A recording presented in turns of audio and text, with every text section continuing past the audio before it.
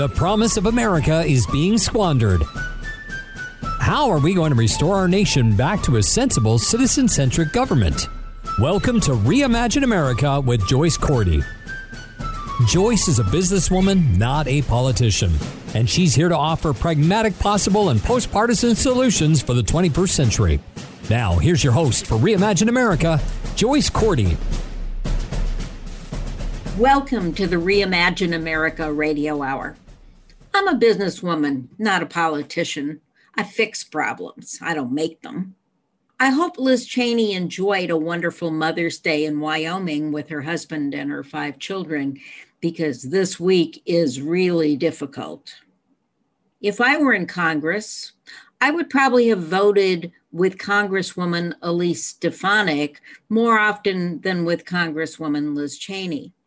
Elise Stefanik, who represents a purple district in upstate New York, voted against the Trump 2017 tax bill, against the Trump wall, opposed Trump's withdrawal from the Paris Climate Agreement, and against the Republican attempt to overturn Obamacare.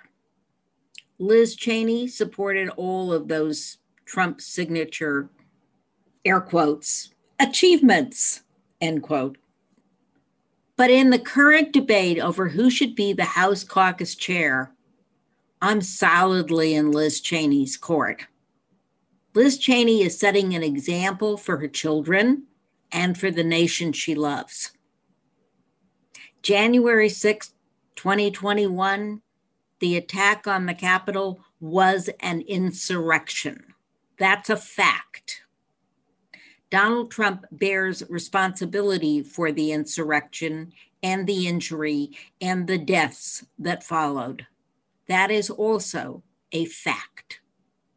Joe Biden won Joe Biden won the presidency with a plurality of over 8 million votes. That is the truth that American democracy depends on. Liz Cheney is telling the truth. When going along with a lie would have been the easy thing to do professionally and politically, but it would have been the wrong thing to do.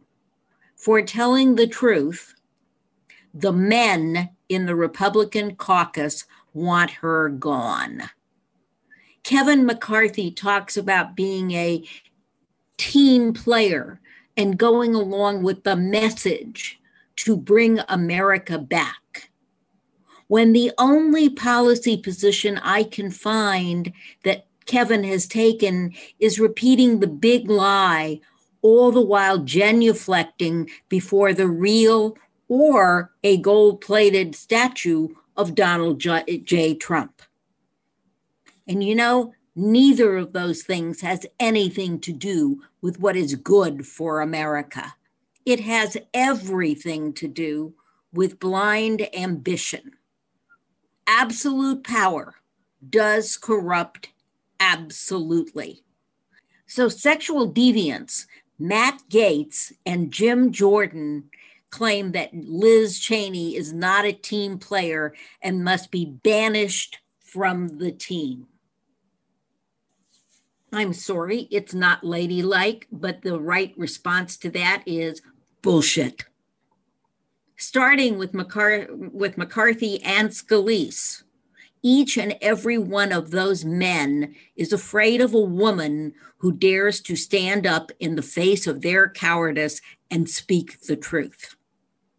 Donald J. Trump is going to destroy the once respected Republican Party, and as Lindsey Graham warned in 2016, the GOP will deserve it. To be honest, Liz, I wouldn't give him the satisfaction. On Wednesday, I'd throw down the challenge, look that caucus in the eye and walk out. You can't fire me. I quit. I sympathize, Liz.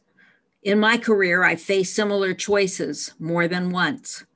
And while occasionally I paid a price in the short run, In the long run, it paid off to tell the truth and to stick to my guns. More than once, the phone rang after a period of time with an unsolicited, unexpected apology, and usually a new opportunity. It is better to be respected than loved in both business and politics. So I congratulate Wyoming's only Congresswoman for both her candor and her courage. And I commiserate with her because candor is going to bring with it consequences, especially for a woman who stands up for herself and intimidates the men on the team. Liz Cheney has spoken the truth, and Donald Trump doesn't like it. She's going to get fired as the Republican caucus chairman, the price of telling the truth. She may face a Trump-endorsed MAGA challenge in her Wyoming re-election bid next year. Liz, there are far worse things in life than being fired, especially when you know it's for the wrong reasons. And Kevin McCarthy, here's a little advice. Karma's a bitch. And Elise Stefanik, let me remind you, woman to woman, that what goes around comes around. And maybe it already has. The only media invitation you could get was Steve Bannon, indicted and pardoned criminal, an all-around horrible person. That's the best you could do. So let me remind you something that women in business learn the hard way. She who wields the knife usually dies by the sword. See, Kevin and Elise are playing a short game. They are betting that Donald Trump's endorsement will mean something in 2022 for enough candidates to gain a majority in the House. And just in case Trump's endorsement is not a golden ticket to re-election, Georgia, Florida, and soon to be Texas have passed restrictive voter legislation. You know, if you can't win fair and square, suppress the vote. It's all these new laws are aimed at predetermining who the voters will be and won't be in 2022. Liz, on the other hand, is playing the long game.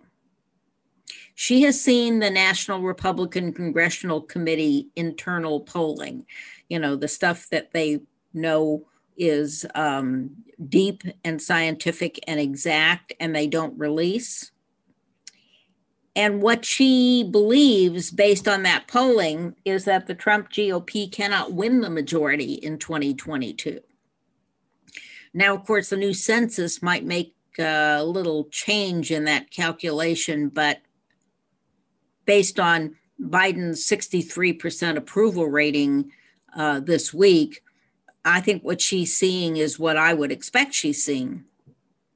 What she sees is Trump, the person, as a significant drag on Republican prospects in the November general election, where conventional wisdom says the GOP ought to win the majority in the House because it's typically, conventional wisdom would say that the party opposing the president always wins the first midterm after a first presidential election. But the polling right now doesn't show us that. And the Senate map looks pretty tough for the GOP in 2022. And you know what else? Republican registration has fallen a full 5 points nationally since the last election. All right. So in the end of October and the beginning of November 2020, 30% of registered voters were Republican. And that's about equal to the Democrats, who were at about 31%. But as of the end of March of 2021, according to Gallup, Republican registration has fallen to 25%, while independents now amount to 41% of the electorate. So you have to ask yourself a question, Republican caucus, Mr. McCarthy. How motivated does a voter have to be to change their registration after an election and 2 years before the next one? You got to be reasonably motivated. So MAGA primary winners may very well be general election losers if these numbers hold true, even in states where Republican legislatures can do a fair amount of gerrymandering. And that last point is what Liz Cheney is placing her political bet on. Not just those polling numbers, but also her confidence in her own formidable political skills. I've seen them up close and personal, and they are formidable. I wouldn't bet against her facing a MAGA primary opponent, or if she chooses to run as an independent paren Republican and paren, skipping the primary contest altogether. So here I go wishing. Wishing is not usually a numerically correct science. I'd give her better than even odds that she's reelected to her seat, regardless of Donald Trump and Kevin McCarthy. If Cheney wins that bet, she can play a significant role in rebuilding a new Republican electoral majority without Trumpism, without America First, without QAnon, without Fox News. In fact, it would be a really chagrin to Fox News. A new majority that can compromise with Democrats to propel America forward in the 21st century. And yes, she could someday be Speaker of the House. If Las Vegas were laying odds, the odds on Liz would be better than the odds on Kevin. Remember Kevin, our old friend Karma? If she's wrong, Liz Cheney will have a lucrative future in political commentary or in political legal practice. She is, after all, a lawyer. Just ask defeated Democratic Senator Claire McCaskill, who lost her seat to Josh Hawley. When asked if she would be interested in running for the Senate again, she threw back her head and laughed out loud. Hell no.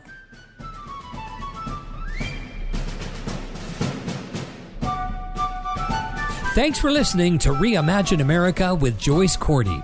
You can learn more at reimagineamerica.org. Got a comment or an idea for a future show? Email Joyce at reimagineamerica.org or find her on Twitter at Joyce Cordy or at Reimagine Radio. Take a minute now and go to reimagineamerica.org.